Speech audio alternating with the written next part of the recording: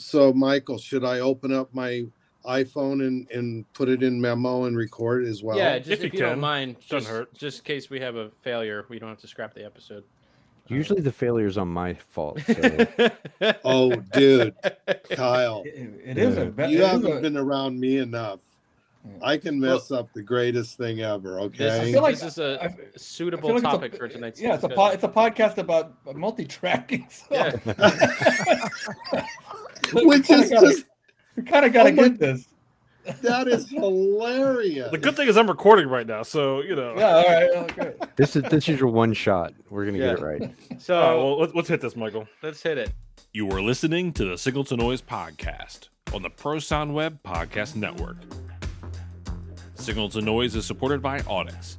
Check out their new line of Pro Studio headphones, as well as the A131 and A133 large diaphragm studio condenser microphones at audixusa.com. Alan and Heath asked us to read this. If a tree falls in the forest and no one is there to hear it, does it make a sound? No, because the tree was using one of those mics with an on and off switch on it, and those are always off just when you need to hear them the most.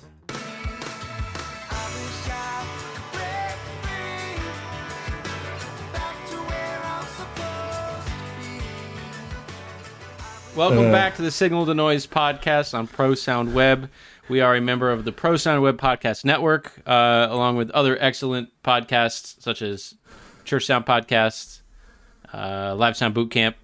Let's say Rhino John now. I'm going to give a special shout out. This is my housekeeping notes for Live Sound Boot Camp podcast. So they just started season 2, and this season is pretty cool. So they're kind of calling it like a line check or digging into the inputs, and they're going to literally start at Kick. And so the first episode is about Kick, and they're going to work their way through, somewhat of an input list of a show and talk about how they treat each channel. And then maybe after that, they're going to go into like buses and stuff like that. So yeah, definitely check out. What if it just was Kick and Snare and it was just the Kick and Snare show and everyone's been doing it right all along? Right. It could be canceled after Kick, which would be like 90% of the shows out there. Everybody claps after the Kick through the PA anyways. Actually, that's a good question. I know we haven't introduced our guests, but Brad and Greg, have you ever not had Kick as Channel 1? No. Yes.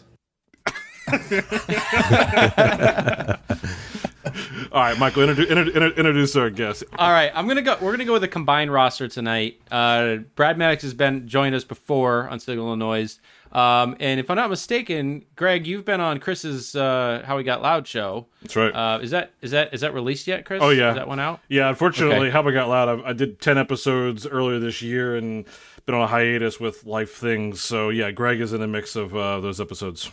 All right, so here we go. Combined roster: Black Sabbath, Ozzy Osbourne, Sarah Bareilles, Linkin Park, Florence and the Machine, Rush, Bon Jovi, Creed, Van Halen, Jack White, Rage Against the Machine, Velvet Revolver, Shakira, Weezer, Foo Fighters, Shania Twain, Def Leppard, Marilyn Manson, Jane's Addiction, Kiss, Chicago. I'm going to stop right there because we want to actually do an episode tonight. But I think I'm embarrassed because we're such a one-trick pony. I mean, it's such a narrow. I think we branch out. So backstory on this, our good friend of the show, Jimmy Agabuski, called me up a couple weeks ago, and one of the things we were talking about is sort of the move towards recording everything live. Everybody's multi-tracking now, and we were sort of talking about that time when, I remember a time when you sort of had to pay the house engineer extra to get like the 2-track recording off the RCA jacks on the desk, and they would charge you $10 to get the board tape or whatever. So, and I was thinking, this is not something that we have talked about at all on the show. Who better? Brad? No. Everything okay? They are a one-trick pony. There was no B-listers on that roster. No. That's because you don't list your B-listers. You only list pony. Yeah. Only A-list.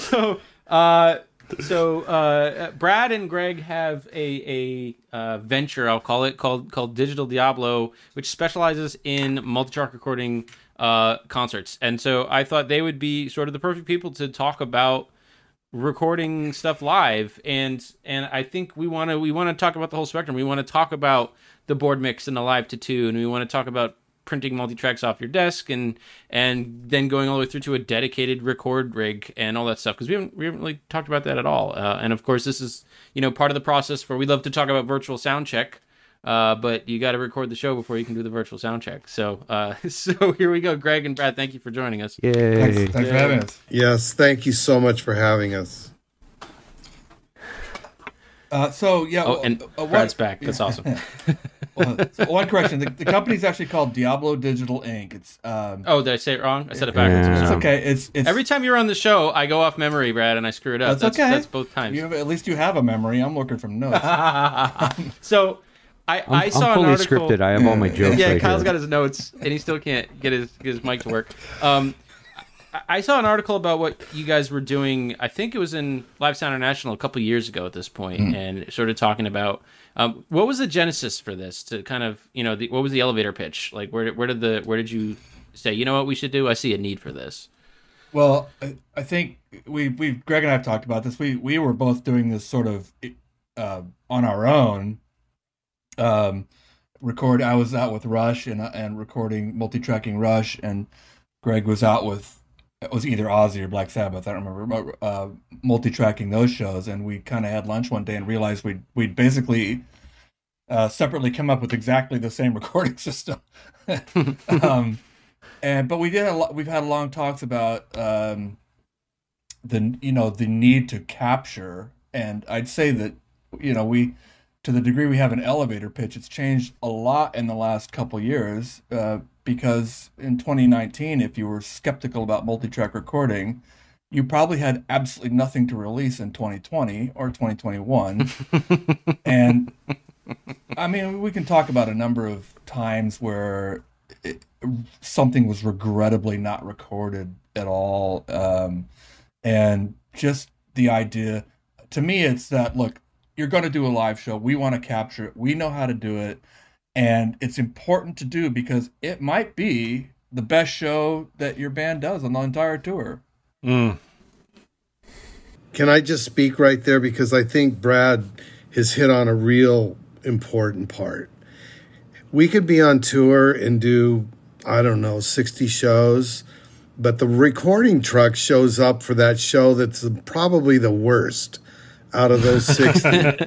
So for me, I came from the recording studio, and I know how many takes I had been doing at the record plant to get a record, okay? When I got on tour, I wanted to record everything. I wanted to turn my front of house into a recording studio. And what Brad said is so important because they get the worst track of a live record of all the shows they've done. All those special moments, they're evaporated in thin air. And so the point for me was, the real tipping point for me was when Robert Scoville brought the profile to Claire Brothers at the time. And for once, I had a machine that I could marry Pro Tools with. And it was once and for all a recording studio on wheels, and I never looked back. Neither Brad nor I did, and we kept growing with the technological advance that has happened from 2004 with the profile. So every single console, we don't care what you bring. I learned how to record off an XL4. Mm-hmm. We just don't care, but the reason to record is so big now, it's not even funny. I think the interesting thing there too, like you said, the emphasis, while virtual soundcheck is a good thing, the emphasis is on recording first for posterity more so than just virtual soundcheck. Virtual soundcheck maybe is the second byproduct of it. Exactly, Chris. And remember, I'm a little mini businessman.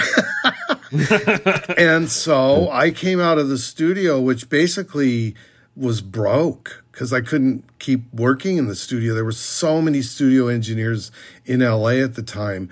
And so I thought, yes, virtual sound check or virtual playback helped me hone my abilities.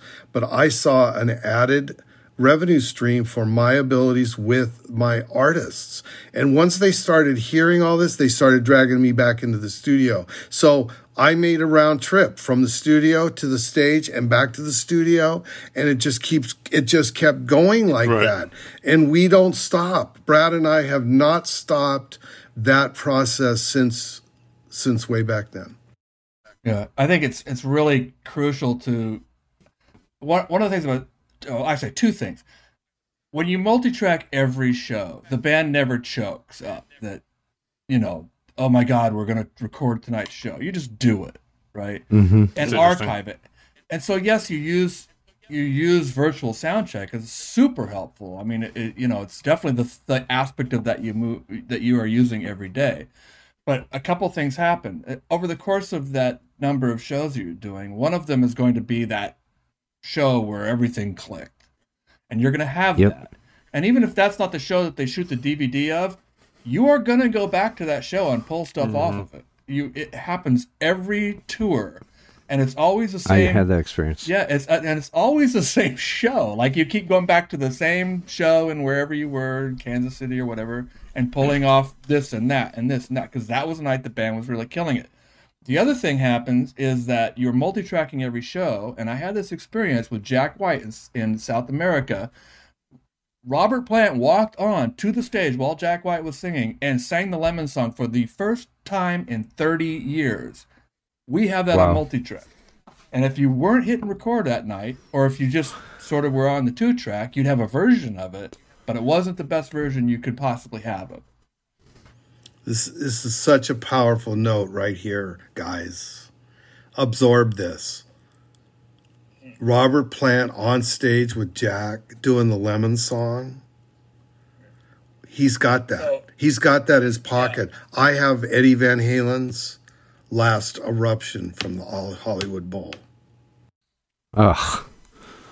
It doesn't get any more powerful than this, guys. So speaking of having those files, I was very curious. I was thinking, how do you guys, and maybe this isn't your ballpark, but do you guys have any ways of, do bands ever get concerned on who has these files and who can walk away with them and encryption and this, that, and the other? How does he's got a question, dude. Nora wants to be on the show. How does that play into this, right? Because I'm sure that has to be a concern, especially on higher profile acts. Well, can I just speak real quick? Just part one of that is that once the band absorbs what Brad and I do, they understand how the ownership of this, of course, is theirs, but we're looking after their files. Even after we've given them drive after drive after drive, somebody's studio burns down, guess who they call? Right. Yep. The comfort level of this goes off the charts. Okay? So they know how serious we take this. Every single artist I've ever recorded, and I know every single artist Brad has recorded. So there's a certain urgency as to the quality and the protection of these files. Brad? Yeah, I think it should be pointed out we don't archive every. We're sensitive. It is a sensitive topic because there are people who are more concerned that they want to keep everything under their control and not have things out there. So we don't have like every single show we've ever done, but we really try to archive everything that we possibly can. And it has happened over and over where people have come back to us for hey, do you have that show from Athens? This just happened to me, actually. Somebody needed piano stems from a show in Athens that was 3 years ago, and we have it. So. And I think people forget about the availability. I like two things that you said. You capture all the multi-tracks from the whole thing, and you have a great show. And it seems like the day that they tell people that they're setting up cameras and extra lighting, and there's going to be people on stage running around with cameras in their face, they play like garbage. And I have an album out there that I had to do for the band, and I had that one show, because the availability of having a multi-track rig back then wasn't as accessible and easy as it is now. As far as like plug and play, it had to be set up with the artist and the management, and your multi-track rig was showing up, and you only had that day to futz with it, and that was it. That's what you got. So I think what you guys did is bring that availability and it almost take the technology to another level. I mean, Scove, we had him on the show, and I'd love to get into the virtual sound check aspect of it and how you guys adjust to that. But like you said, being able to go back to the real show where they killed it and use that in the DVD is incredible. Like, that's really a good point, Kyle. Really a good point. So we all go on tour. We get an itinerary. I keep a top 5 list. So I could do maybe 30 shows, 60 shows with Ozzy. Yeah, I've got a top 5 list. And as the tour goes along, yes, something comes along special, Kyle, like you're talking about. Yeah, number 4, number 5, it gets knocked off the list. At the end of the tour, and I do this maybe on a weekly basis, I go into the dressing room with guys. I got my favorite show right here. How did you guys feel about that on stage? Could we make a live record out of that? And some of them say yes. Some of them go, I want you to listen to blah, blah, blah, because the energy with all of us on stage was off the hook.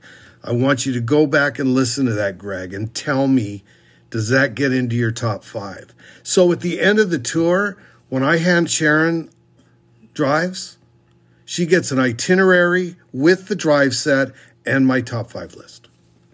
Yeah, and that's awesome. That's funny, perfect. Too, because I think, and I've not thought about this much until right now, but when you do it like that, I do the same thing where I have I'll highlight a flag of show green if I thought it was really, really good, and I'll talk back to the band about it. But another thing that happens is you turn it from the situation where the band is nervous about their performance to a situation where the band is challenged to really put it on, where it's a different mindset, it's like, oh yeah, we are recording this, we could actually make this really good, as opposed to, oh, we're recording this, I'm freaking out, we're recording this, you have one chance, tonight's your one shot. Yeah, no, it's every night. and people listen. I mean, another thing is, I know Greg does this too, it's like, the drummer wants to hear, hey, can I just hear my stems, my performance, there's this thing I want to work on or whatever, I want to hear how it sounds or whatever, that you can hand, we record that stuff in real time. I mean, if a drummer wants to hear the drums, it's, here, MP3, you're done, done. Right. You don't do that if you're recording just a 2-track. There's one last aspect I want to bring to the table for you guys in the audience, and that the band, they live in a box up on stage. They are not out in the front of house, or they're not out in the audience like we are. And they have a sense of the intensity. And sometimes some of these shows, the speciality of what's going on, you could cut it with a knife. They have a hard time sensing that. They sense what they feel on stage playing with each other. But when Tool was on stage in LA and they went into, their last song, the whole place was just absorbed and immersed in audio that was something that, if we didn't have that recorded and all the audience mics that Brad and I have spent a lot of time developing room mic recording in this process as well. So virtual sound check, one thing, yes. This is a whole nother world. It's a whole nother animal to really sink your teeth into. And once you get in it, you're making live records with your artist. Yeah. That's one thing I was definitely going to ask about was audience mics. And Brad, I know we talked to you specifically about this from Florence and the Machine, because I know there's pictures where you had audience mics in front of house and stuff like that. So yeah, I mean, is that maybe something when you guys are offering these packages to people? Do you ever get any kind of conversation suggestions? Hey, if you haven't done audience mics before, I really suggest you kind of incorporate that. It's not just about the virtual sound check and things like that, or are people just kind of savvy enough on their own? Like what's maybe conversation around the audience mic side of things? I I don't recall ever having a specific conversation with an engineer that was using one of our systems about how they were going to do audience miking. Maybe I'm forgetting, but we definitely have a couple of our favorites, and both Greg and I both love that DPA 5100 it's a really powerful tool for the price. And it's basically a 5.1 mic, but you just put that thing out at front of house and it just sounds like a really good representation of the vibe of the house. Well, so he was talking about the DPA 5100, right? Oh, he's back. Yeah. Sort of. Interesting. Yeah. So that 5100, DPA 5100 is a really easy mic to throw up at front of house and give you a really good kind of. It's a 5.1 mic. It's kind of what it's meant for, but it's great at just kind of absorbing the entire ambience of the house and the crowd, and which are two different things, by the way, the ambience and audience miking. But that's another long and sore subject. Another topic, that's sort of related to this, and I won't say who it was. I was talking to a buddy, and they had just done a sound check, and the artist, A-lister artist, came out to the front of house, and this person was a sub. They were sub mixers. It was the first show with this person, and the artist said, "Hey, can I hear that last bit?" And he was like, "Oh, I didn't hit record. I just didn't get to it. Like, it's our first day. We didn't have it all set up." And that's not a situation that I want to be in with an artist, or where they are asking me to play back and I didn't have it. So there's this priority thing where we're setting up for a gig. I mean, a lot of times the recording is very low on that list for me in terms of other things that I have to make sure are in place. And if I get to it, great. But it's, I'm not going to prioritize that over, tuning the PA or making sure the lead vocal mic sounds good or stuff like that. So I think what's interesting about sort of this turnkey idea, the system that you've built, is that you sort of take that out of the equation where it's its own thing, and I don't have to, I don't have 8 other things running on my computer besides the multi-track software to try to record it, and then be flipping back and forth with all the other software. I like that it's sort of its own world a little bit. That's a really good point, Michael. We try to make it really like you plug it in and turn it on is 1 or 2 steps. I mean, you still have to hit command space bar, but that it's not something you have to get bogged down in, and I think a lot of people are concerned that that's the thing that's going to happen.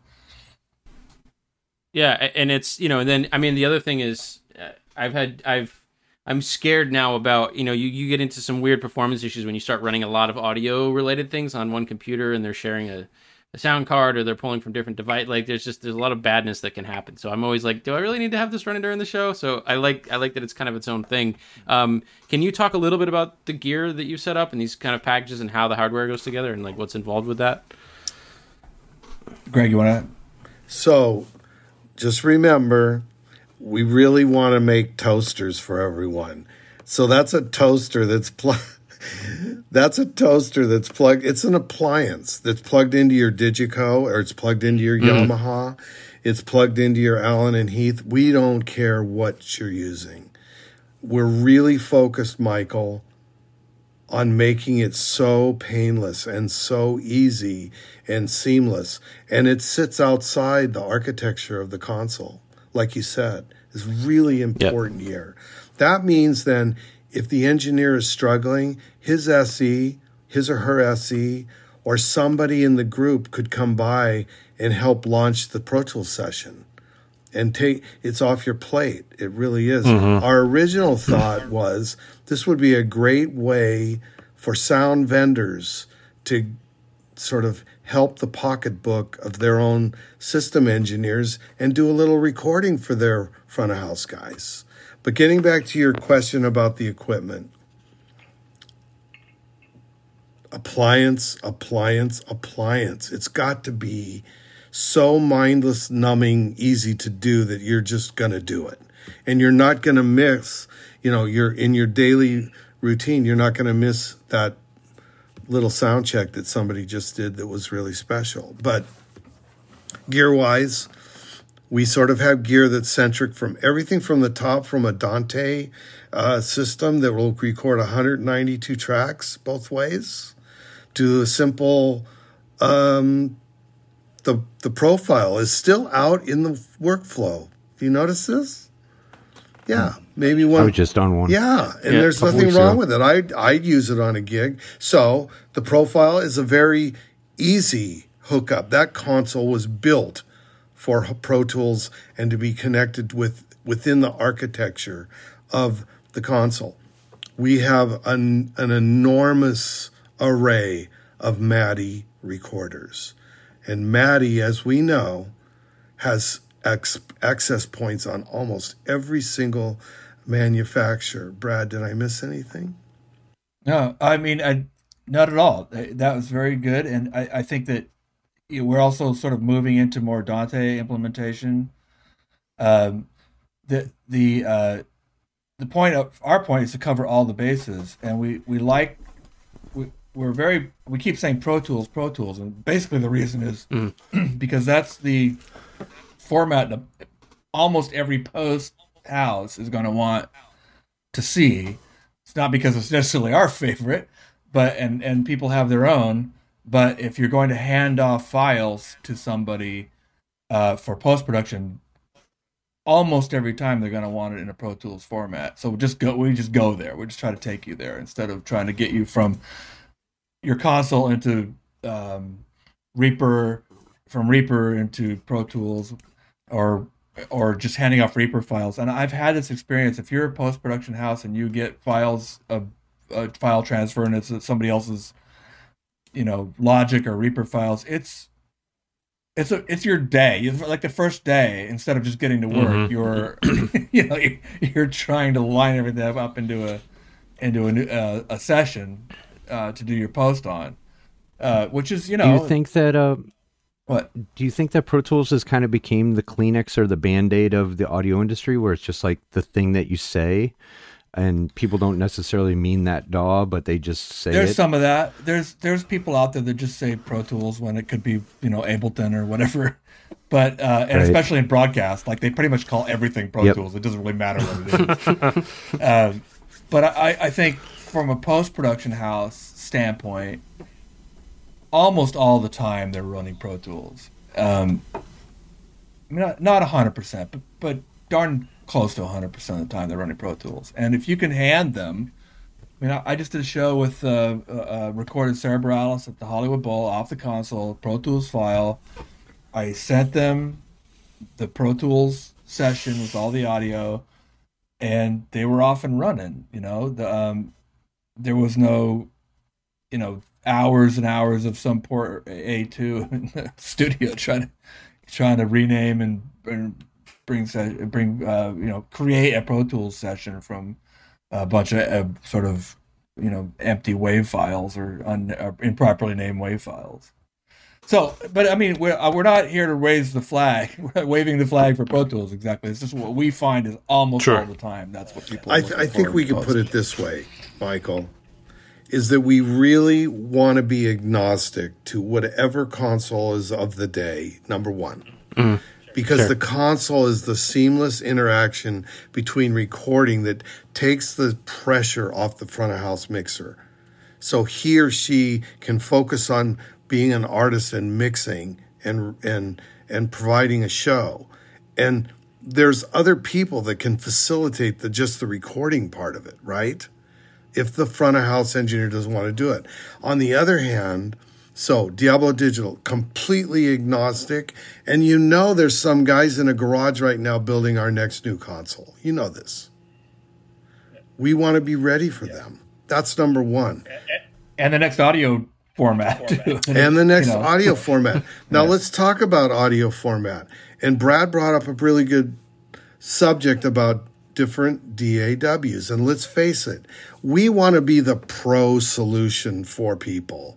We want to be that seamless solution for bands and their artists to record at, like he said, at the Hollywood Bowl, and the very next day it's in LA in post-production. Mm-hmm. No harm, no foul. Nobody's fumbling with fixing a file so that it can be shipped, all of that stuff. No, we start from there. Now, will we give you a computer that's got Waze Live, Trax Live, or Uendo? Sure. Yes, we will. Because if we are here to make toasters, and if you want to make rye bread with cinnamon and butter on it, by God, we're pumping that in the machine. We don't care. We want you guys to make records and make more money, because there's money in this. Let's face it. Talk to me about redundancy. You know, if something, what's in place for the inevitable hiccup?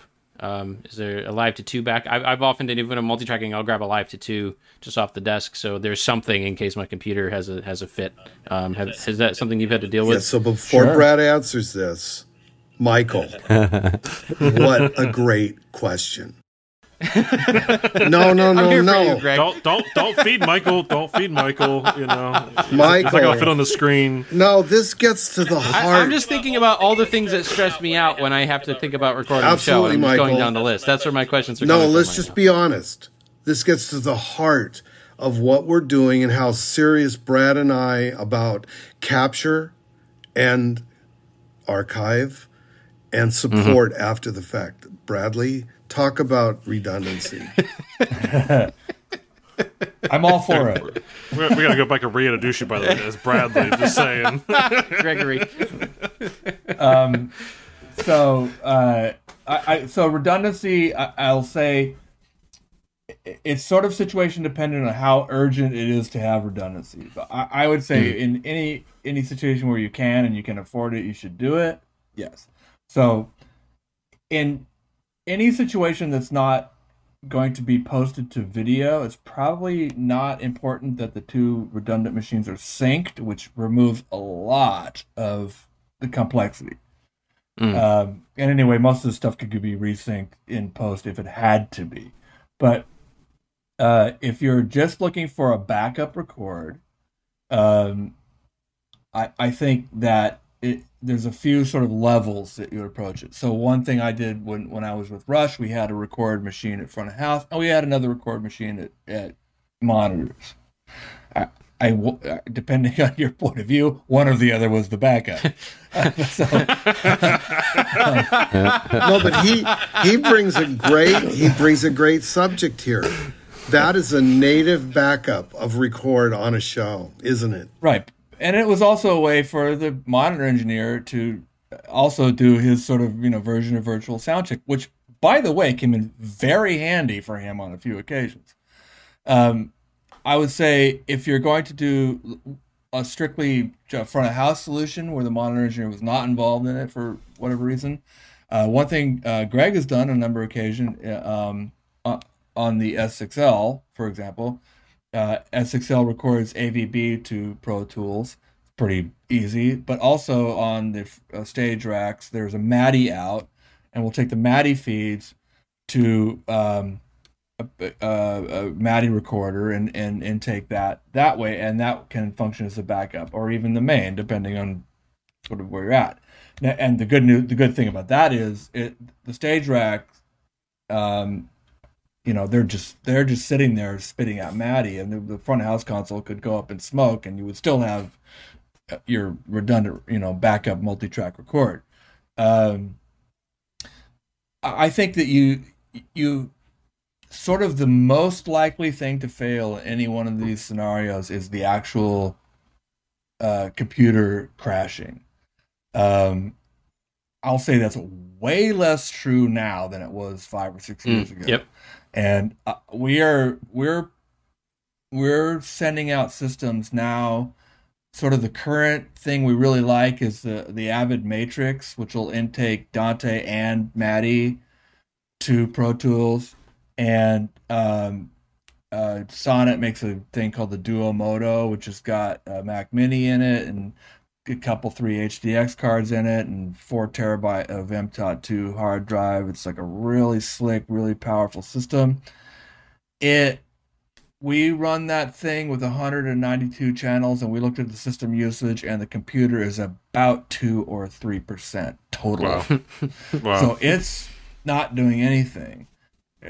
My deepest fear is it just like wanders off and forgets. Like, it's not straining at all. That's not, you don't have to go back far for that not to be the case, for that to be really, really pushing the computer. So, I mean, nothing's 100%, but we're feeling really, really solid about very large track count records live now. So, not to say backup, redundancy is not important. It is important, but I think it sort of depends on your, I'm going to go record 80 shows on a tour. I think you're going to get them all, probably. Mm-hmm. The chances of you not getting the one that was the best show of the tour are pretty low. Right. So, if budget's a problem, then maybe it's not that big a deal to not take a backup. But always take the 2-track. Yep. Oldest saying in the book. Is your right? 2-track separately, like a separate unit, separate device, separate hardware, or is it still encompassed within the same session? I take 2-track of, and I'm sure I know Greg. We record stems, we record drum stems, we record keyboard stems, we record bass stems, we record all that stuff. I know I take the 2-track. I take a mix minus. I'm pretty sure Greg does too. Like, we take all of that stuff into Pro Tools, but I don't hate the idea of recording to a USB key or however, whatever the, left and right out to something.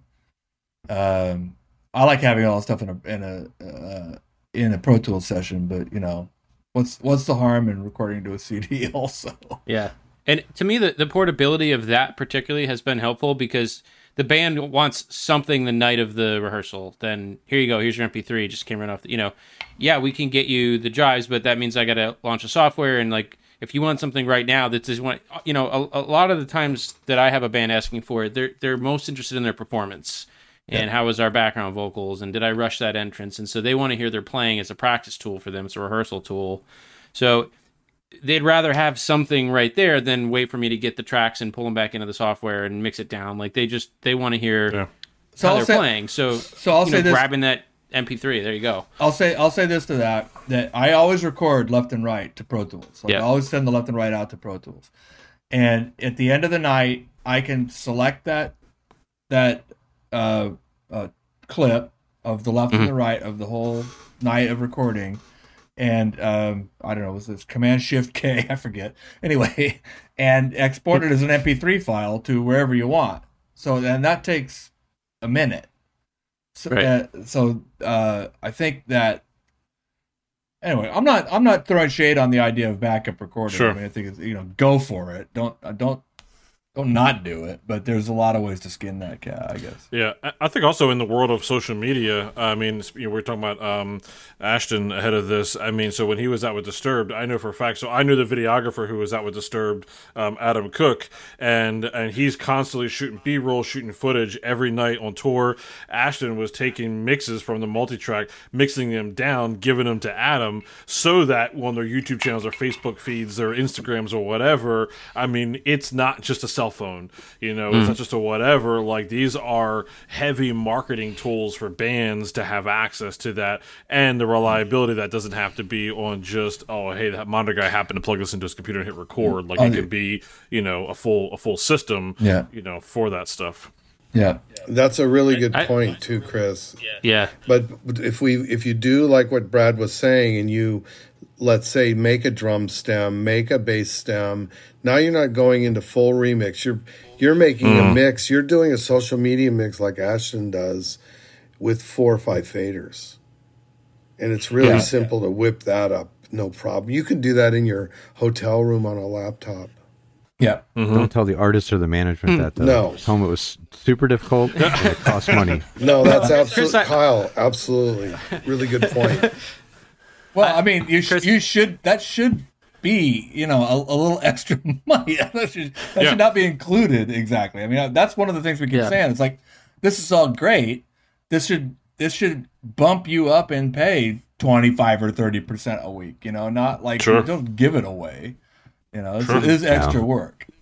But now you First can do time it. on the playground, it's free, and then Right. after that, you got to buy it. Yeah. Well, Right. Chris, Right. I like what you said about, and I remember, I think it was Pooch who said it to us. Like, he's like, I mix for 25,000 people, but 2 million people are going to see the YouTube video. So Right. he was like, I have to think about, and he said, and I think Raybold said, Bruno will send him a text of a YouTube video and ask about the sound in that. So he goes, that's really hard, but that's important to them, and that's a real thing. So part of what you're talking about, Chris, is sort of like not only calling a bluff, but almost getting out in front of it, going, oh, well, we don't have to rely on the cell phone video because we can do our own social media stuff. We don't have to wait a month for the mix to come back. Oh my God, there it is. Get it to the social media guy. You're a preacher to the choir, man. We've been saying this for 5 years. Like, dude, Nailed it. you can have this out in 3 hours because here's the stems from the actual show, and you can put it out there, including the audience. And I don't know why everybody's clicking on the YouTube video from somebody's phone when you could put out on your website a real quality version of the exact same thing. Yep. I'm not clear what the resistance is to that, but it isn't because there's not the assets. And also, by the way, not just the audio assets. There's like 10 cameras on the tour too, and you could be recording those also. Mm-hmm. So I want to talk about hard drives. Are you sending these out with just a big, huge drawer full of hard drives? And you just, okay. So when I was like 14, I worked in a studio. They had the ADAT, the 24 track with the drawers, and that was my first experience. And to this day, in my basement right now, I have bins and bins and bins of hard drives. That's once a month, someone will call me and I'll have to go dig something out. So, so tell me about storage. Oh my God, hard drives, Brad. Tell them about the box I built.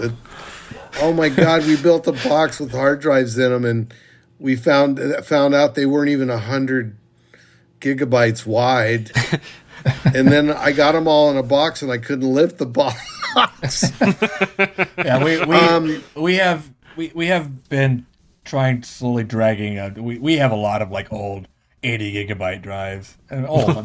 They're like 15 or 20 years old, but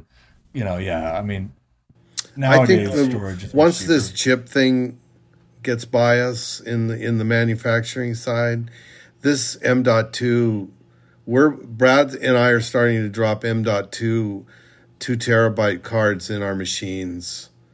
There's actually no drive. I mean, that's the storage device. And I think that's where we're going. And so there's a couple of, technologically, there's a couple of things that are really coming our way. One of them is beyond the SSD in card storage. That's number one.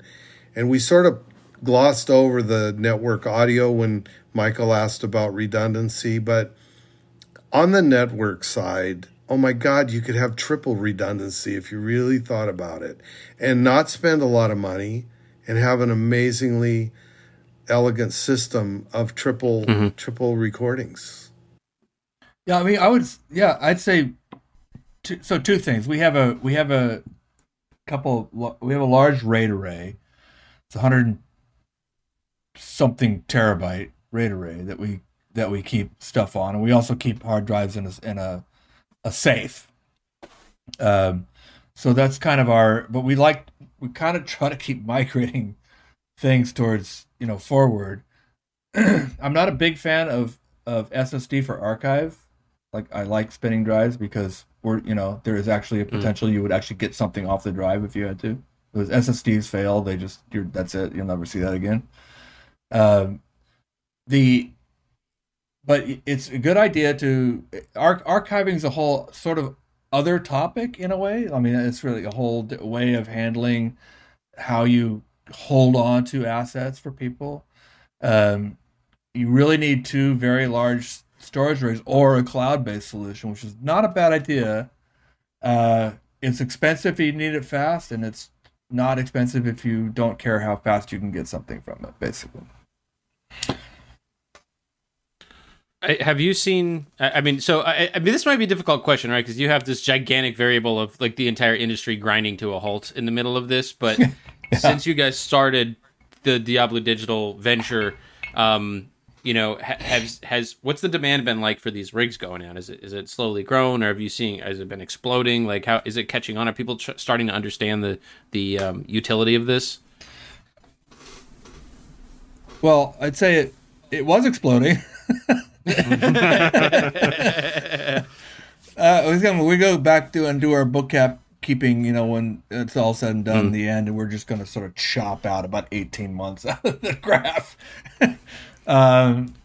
Things have been picking up a lot lately, and I mean, I'll say like we try to make this not expensive is the other thing. Like it's probably less than you think.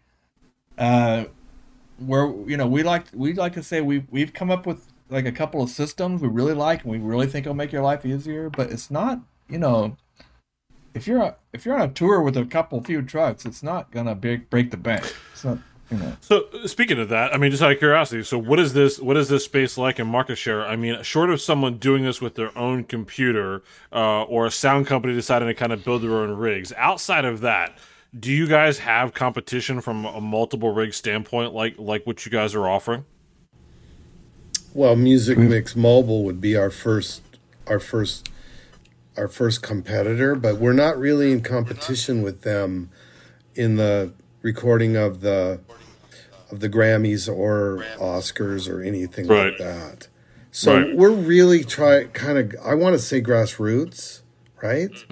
We want to give this to the guys that are on a bus pulling the gear behind them with their guys, and they're building a new band. And now they're in. Hold on. I want to highlight that real quick. So for a second, what's not, people might be intimidated by the fact that you're Brad Maddox, Greg Price, Ozzy Osbourne, Rush, right? So this doesn't have to Bradley, be. You mean Bradley? Bradley, sorry, Bradley. Yeah, now. Yeah. This doesn't have to be like. So we're talking van tours. We're talking pull and trailer behind the bus tours that can just be very affordable and very economical for the up and coming artists that Billie Eilish, when she was hitting the 300 cap club, should have been multi-tracking every night when she goes to explode. And then you have this rare B-sides for when this artist has exploded, right? I mean, like, that's what you're talking about, right? The accessibility. Chris, exactly. I mean, in the beginning, Brad and I had the idea we were going to get a Sprinter and take the industry by storm. Two guys in a Sprinter living in the back and recording everything in sight. I mean, really van life. And I still think, especially what we're seeing that goes on in Nashville and stuff like that, we're seeing a lot of bands that are not Ozzy Osbourne and Rush.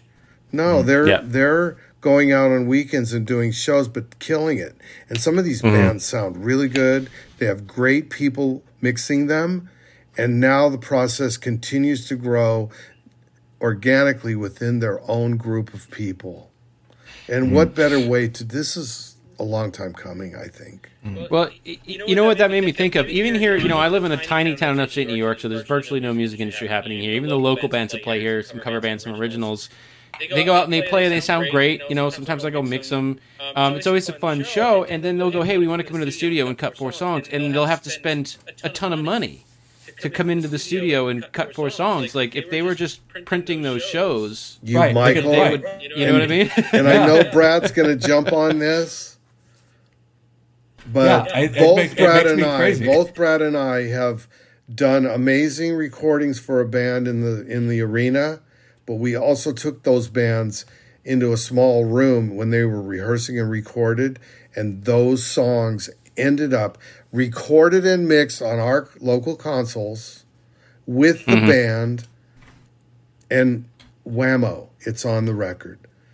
The last project I did has 6 songs with a band that hadn't been in the studio together for 40 years.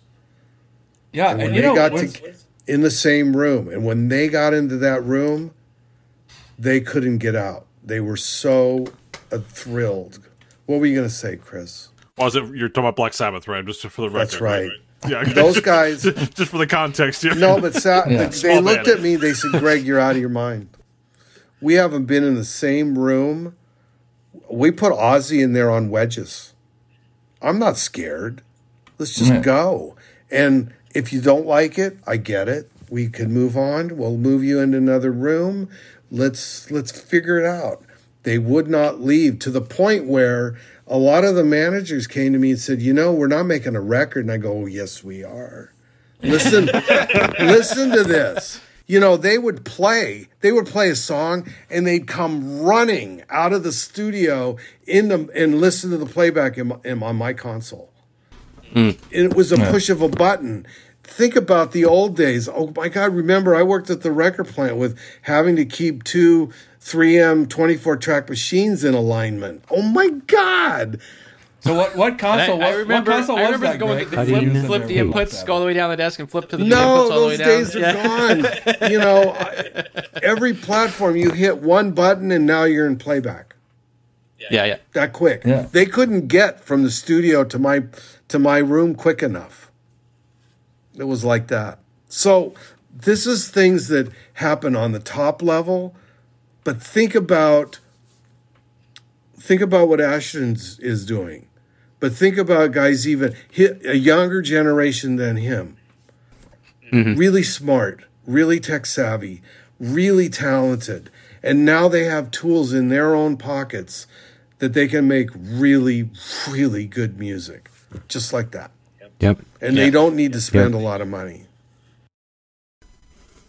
Well, I mean, that's been the thing to think about, that was Kyle, episode 10 or 11, we had Scoville on the show. It was years ago, and he was telling us about virtual soundcheck. At that point, the stuff that was involved in doing that and just the intricacy of it and it was I'll use the word tedious, compared to the kids these days approach where it's Dante virtual sound card and you plug your thing in and you hit record and there it goes. I mean, it's really amazing. Think of this RAID drive. How many terabyte is it? 100 terabyte? 116. Do you remember the size of? Do you remember the size of a 256 megabyte hard drive back when they first came out? Like, Chris, where's your floppy disk? Don't you have a floppy? I couldn't even get a whole show on one of those. Kyle, I can beat that. So I can remember buying a Macintosh SE computer and springing $800 for the 40 megabyte hard drive upgrade. Insane. I had a Commodore 64. It had 64 colors. Remember that? Yes. It had a tape drive. You had to put an audio cassette in there to do programming. I mean, the thing about like the RAID arrays now, the large RAID arrays, is like you can load this one we have. We loaded up with 8 16 terabyte spinning drives. They're a couple $100 each. They're not expensive. And it's a RAID, so whatever. One goes bad, you put another one in. It's not that from that aspect. Storage is cheap. Storage is cheap. That is not the hurdle. The hurdle is interface, and interface is getting better and better and better. And the thing that's nice about it now is that for us, I mean, we're just trying to we're evangelizing here. Like it's not all about us making a buck. It's like you guys need to record everything. Yeah. Just record everything and I mean, a lot of it will never see the light of day, but you never know. There's going to be that one or two things that are gold.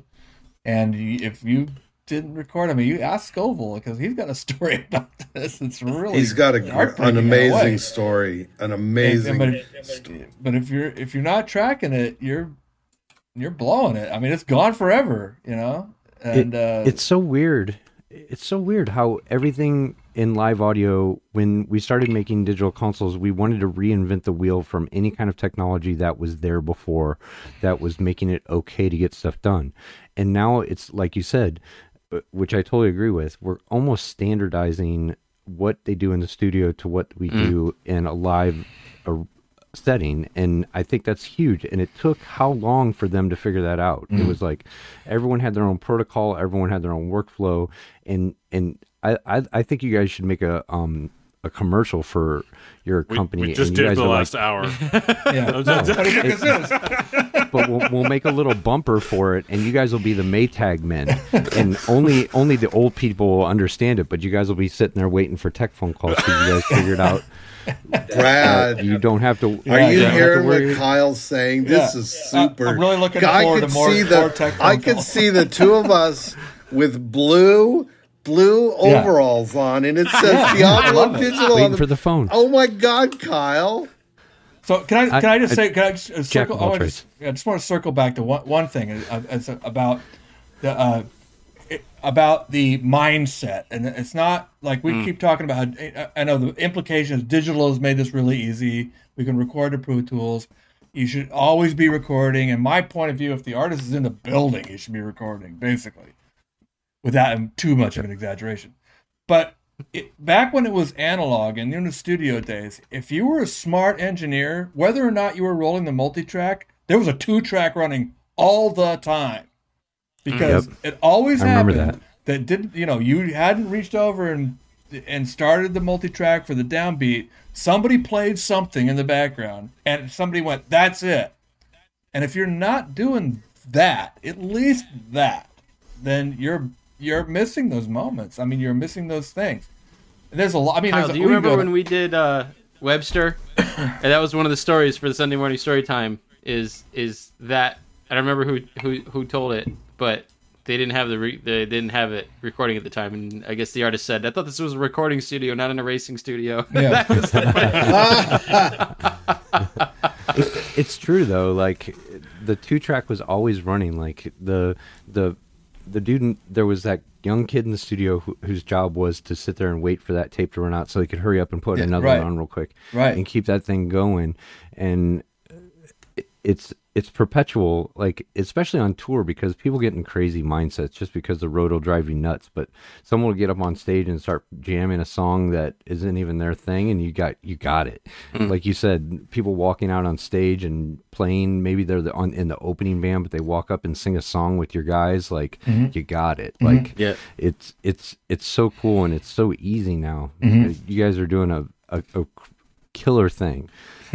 I think Michael's explanation of the outline of the show on how it was going to go, we got about 2 subjects in, and then we have about 10 subsubjects and more subjects that we should cover with you guys. This is something that, I mean, we're 118 episodes into this, but we have never talked about recording. No, we haven't. And actually, Chris, the Disturbed example is a great one, because I have one of their concert DVDs, and I guess there's a bit where one of the band members from Pantera came up on stage and was playing the drums with Disturbed's drummer, and there's footage of Disturbed's drummer going like, "Did you guys see that? He was playing drums with me." And so like he's gonna ask for that, like good thing you got that on tape, and it made it into the movie. Chris, I know you had some other stuff you want to talk about too. Speaking of Disturbed, so it's interesting. So Dan Donegan, he's a guitar player from Disturbed.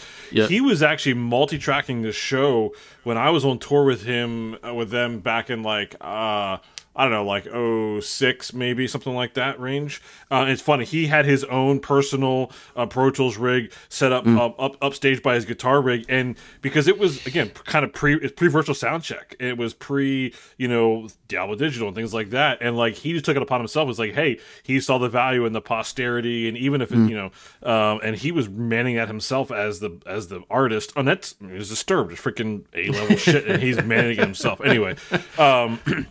No, so I wanted to maybe ask a question outside of recording.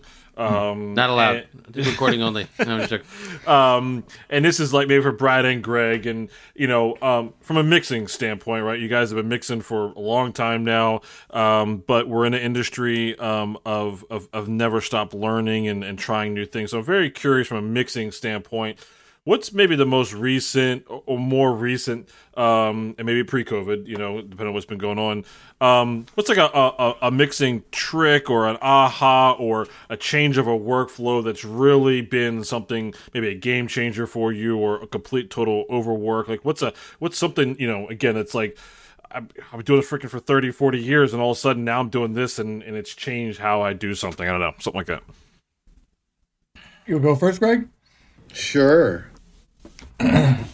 I mean, for me, I found a new thing today at rehearsal. We're in pre-production. I've got the mix up. I got all the guys from the sound company with me, and we're running the mixes through the PAs that the speakers we're going to use on tour and the side fills. And I'm listening to it, and I'm going, I need something different. And Ashton comes over, and he shows me this one plugin. It's like that. The level of collaboration now, and I do this with Brad all the time, for me, I've always wanted to collaborate. But now we have so many tools, so many different plugins. You could spend the rest of your life just trying to get through all of them, right?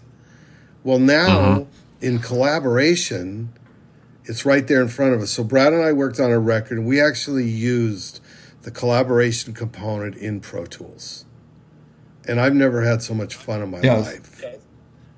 It was awesome. We started out with the drums, and then we worked on the. So this is him and I working. You could work on the session simultaneously. He was seeing me drop things in on the bass, and he's going, "Oh, what's that? Oh my God, look at that, and listen to that." So for me, Chris, the new era of collaboration and sharing, and really. Because, look, a great bass sound, it's not going to work everywhere. But when you bring it out on the table and we're all looking at it and going, yeah, I like that, but what if we did this to it? The five of us right now could do something like that, and I know we would come up with something that would be really amazing. And every person here, Kyle, Michael, you, Chris, Brad, would have a contribution to that plugin or that sound. So for me, that's it. Yeah. So I think Greg's made a good point. I think, like, especially live engineers, and I know I'm guilty of this. It's easy to be sort of threatened by input, or threatened by your job's on the line, and somebody says, "Oh, I just want to hear more vocal" or whatever. But I really enjoy working. Like Greg and I do this all the time, where we'll take each other's shows and like put them up on the desk and sort of rework them from our own point of view. Like it's happened a couple of times recently where I've had a Greg show up on the desk and just sort of poked around and see what he's doing. And not long ago, Greg put basically a mastering compressor on the bass, like a peak limiter on the bass. So it's really, really a plugin meant for mastering. But it was like, oh my God, it sounds amazing on the bass. Like I wouldn't even thought of it. Somehow Greg thought of it or stumbled on it or whatever. And looking through his sessions and like listening to the things he's done, I think that people should just do more of that. I don't think if you ask an engineer, hey, what do you do for a specific thing, or I really like the way that sounds. Can you show me what you're doing? I think most people would tell you. But I don't think we do enough of that. I know we're always getting on the internet. Well, I think the flip side is to ask too, like to say, hey, is anything poking you? What are you hearing? Jason Moore, front of house for Train, said a long time ago. I think he said on the show too, like. If you're his system tech, he says, if you're hearing something, I want you to tell me. He goes, I might be listening to snare drum for 3 songs. I'm working on that. So, it's you can get too close to something, and then someone else will walk in and go, your snare bottom's 7 dB too low, and you're like, yeah, it is. You're right. Because you you don't hear those things. And one of my favorite kind of experiences that I've had in pro audio, and I'm almost not even going to call it pro audio because I was so young that I wasn't even pro, but. I was mixing this festival. Mixing this festival, and I was doing all the local bands, and and then there's like a couple headliners at the end of the night that have their own. So the headliners, sound engineers, kind of walking around, just kind of watching me do my thing. So we're chatting a little bit, and then we're kind of looking at the stage, and I go, I feel like I'm over compressing my bass, and he goes, yeah, you are. And then he just leans in and he starts EQing it for me, and I was like, he already heard that, and he arrived at that conclusion, and he was just waiting for me to ask, and then he jumped in and he taught me a bunch of stuff. So like opening that door, like, hey, what are you hearing? Like that's a cool thing, I love sending my mixes. That's people, really really good point, Michael. Before Chris, go ahead, go for it. When I'm in the moment, I overlook the perspective sometimes. And I do get buried in a single input, like Michael's story about the snare. But when you have somebody that you really trust and you really like to work with, that person, and in this case it's Brad, he can stand behind me and he goes, have you thought about this? Or he just would change the fader, 2 or 3 dB, and the whole thing just opens up.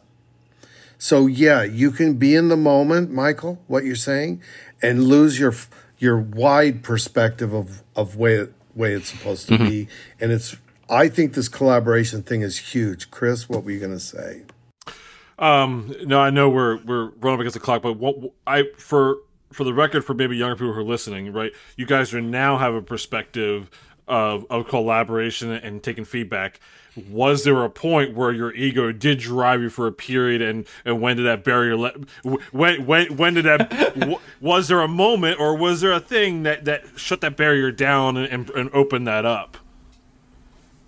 Yeah, I mean, for sure. I went through, I'd say, probably half my career being really having a problem with criticism, and that's ego driven, and a matter of sort of insecurity, and working my way up in the ranks, and trying to take a stand.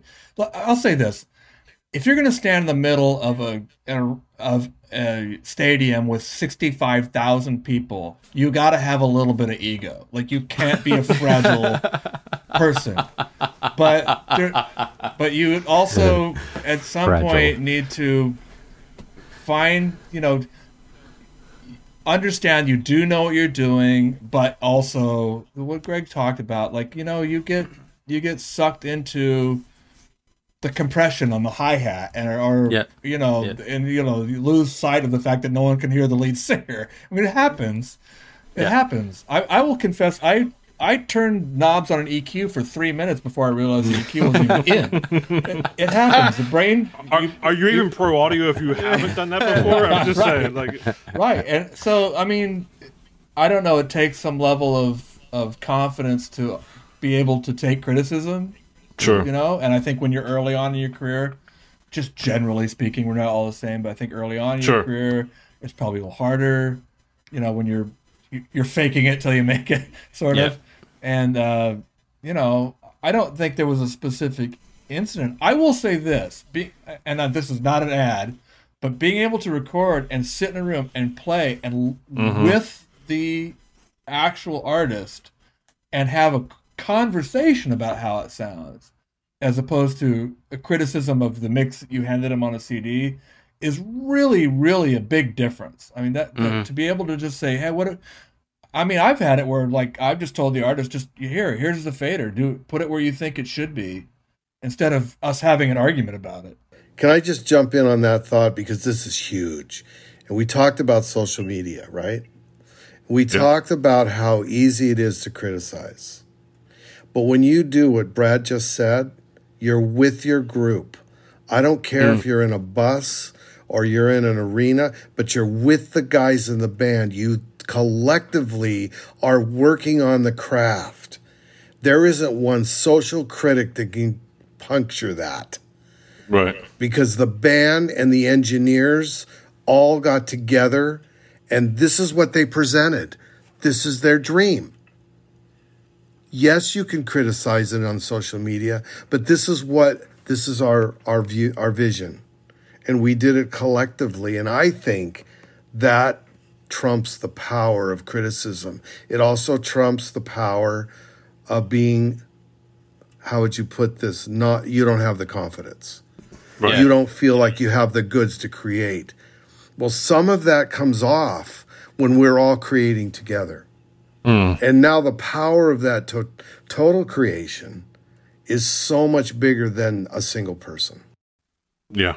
I think that's awesome. I really appreciate that perspective. So, hard-hitting question. Brad and Greg, what's the coolest thing you have within arm's reach? A little ritual we have here on the show. The coolest thing? Baseball. Yeah, earlier. I saw baseball. I got baseball. That's pretty cool. I have my pocket round. Oh, nice. Yeah. And then what do you got, Greg? My bourbon is empty. Oh, there you go too. Show's over. Gosh, I don't have anything. Greg's in a hotel. Come on. I'm in a hotel. I'm in prison. Yes. Like a free notepad or something. All right, Chris, you gotta.